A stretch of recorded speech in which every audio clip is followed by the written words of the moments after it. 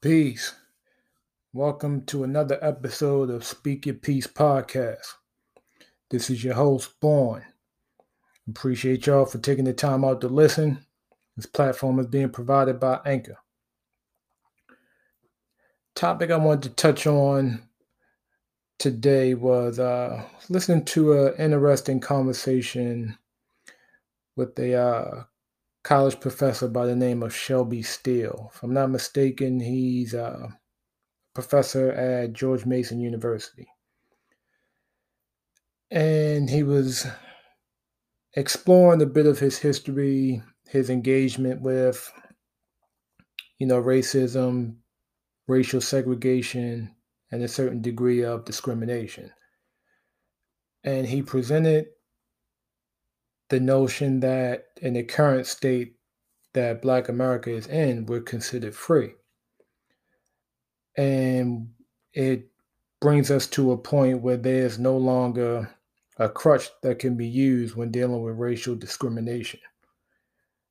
So the topic I wanted to touch on today was going into, and it's really proposing the question, what does a person do when they outgrow their go-to?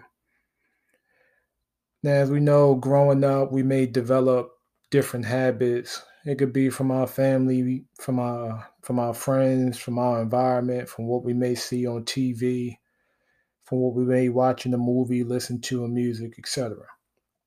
But what happens when you get to a point where one has to remove the veil and deal with the reality of life itself? Now, what can be defined as a go-to? That could be, a person who deals with a inflated attendance to parties and clubs. That could be someone who engages in high degree of drug abuse. That could be someone who engages in a high degree of alcohol intake. And in some cases, as the young man, or the elder rather, was presenting racial discrimination. And when you're put in a position where you have to confront the reality of you have to be held accountable for your ways and actions, as well as the thoughts that you develop that help to shape and mold one's reality. And when you outgrow certain things, you take a look at what made it convenient during that time. Was it overcoming depression? Was it striving to overcome a relationship that you felt as though should have worked out, but it didn't? Was it overcoming a job that you knew in your heart you was the most qualified for, but didn't quite get the position? There's no such thing as everybody getting their own way, nor do you have control over every circumstance that we encounter in our day-to-day affairs. So what can one do when that crutch is no longer available? And this puts you in a position where you have to tap within yourself to understand that no one is coming to save you but you. One has to put in the time, the energy, the effort, and the resources to grow and prosper if you want to deal with any type of degree of success in what is defined as American society. So oftentimes, teenagers often hear, when it comes time to graduate, high school, okay, what are you going to do next?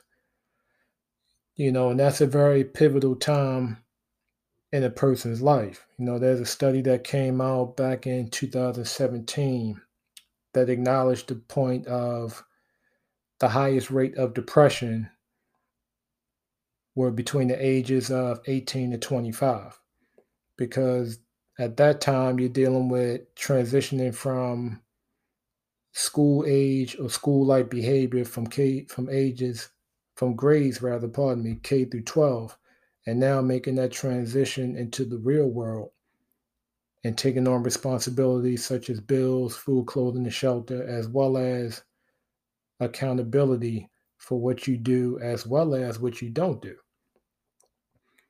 So, what are some of the things that we can do to counteract the state of depression?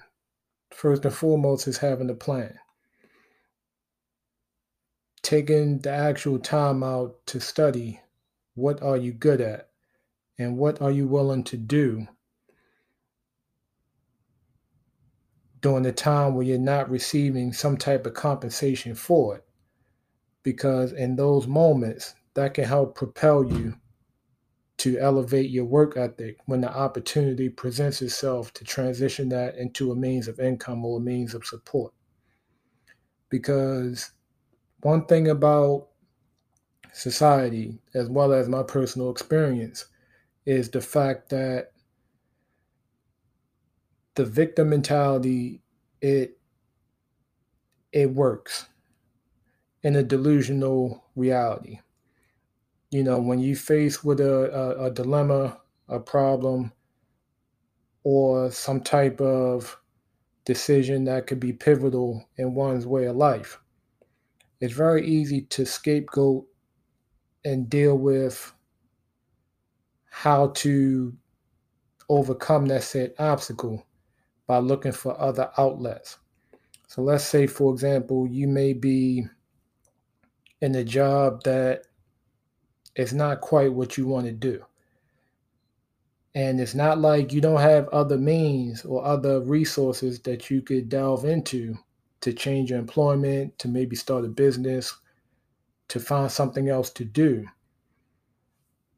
and actually putting in the work ethic to go about finding something different. You'll say, well, look, once I get off, I'll go ahead and I'll drink myself into revival, or I'll party my life away in a way in which it escapes from the reality that I have to deal with on a day-to-day basis.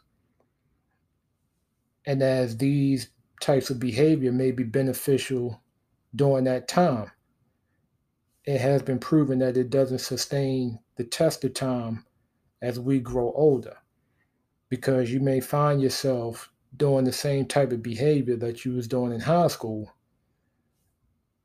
in your late 30s, early 40s, on top of potentially having a life partner and or children in the equation as well. So even looking at the notion of society and certain parameters that we as a people had to collectively deal with, 40, 50, 60 years ago, and you deal with the reality of what we're living in these days and times, a fair and honest assessment would be one cannot possibly say that it's identical with that certain time. Now, is that saying that everything is a clean slate and easy breezy? I'm not saying that at all. The reality of it is we all have obstacles that we have to overcome. There are over 300 million people that have been reported to exist in the United States presently. And this is something I was telling my son the other day. Let's just say you take half of that who are competing to become a millionaire. That's over 150 million people who are competing to be successful, to create generational wealth, to leave their 9 to 5, looking for a better life, people who may be coming from other countries into the country to compete and obtain a part of what is considered the land of milk and honey. Now, if you look at that, if you look at the odds in that said equation, and you think it's going to be easy, you doing yourself a disservice and looking for outlets that really become distractions, whether we want to justify it or not. It's a distraction. and use that as a way of saying, well, this is the best way. I've convinced myself that I could deal with the issue at hand.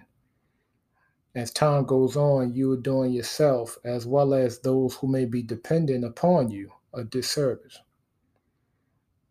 So one can outgrow certain vices. But when you deal with a degree of constant growth, that's a lifelong journey. And as we go through stages of life, we have to have checkpoints where we do a self-evaluation and ask oneself, am I doing what I've been doing? And is it working? If it's not working, what am I willing to change to adapt and grow in another direction? When you look at the formation of the letter I, you have two lines that are horizontal and you have one line that's vertical. And that's connecting the head with the body to move in uniform to be of a greater service to those around you. So I is not solely meaning self. I is dealing with being of a greater contribution to the collective. Because if we're moving for one common cause, that shows the greatness of you and I. And when we come together for one common cause, that's the true definition of making America great again. Not suppression, not discrimination, not superiority, but a degree of freedom, justice, and equality for all those who are willing to put in the time, energy, effort, and adjustments to assure that we're remaining competitive in this thing called life. Because whether one wants to deal with the reality of it or not, we're all competing for what's considered success. Now, there's different levels of it, and there are different measurements to it. I think it's safe to say that everyone would love to obtain some degree of peace, happiness, and security. And we can't do that if we keep looking for outlets to become a crutch for what we know we have the knowledge, the power, and the responsibility to change within ourselves. And this is how that crutch becomes motivation and or that ignite, that spark to help redirect how we move as a collective so we can see the true value of what this thing called life has to offer. So I just wanted to touch on that for today, different ways of looking at how to deal with when you outgrow a certain narrative, when you outgrow certain habits, when you outgrow certain ways of dealing with things. What can you do to help reroute and get on the course that you need to be?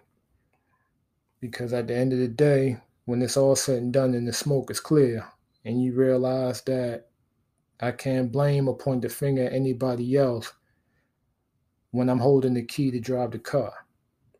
Now, you may not have the keys to all the cars, and that's fine. One may not need all the cars, but if you have the access to that one that can help you develop other cars to drive in, there's no excuse at this point. So again, this is Speak Your Peace podcast. This is Born. Stay tuned for the next episode. I appreciate y'all taking the time out. Stay safe, be strong, and continue to grow. Peace.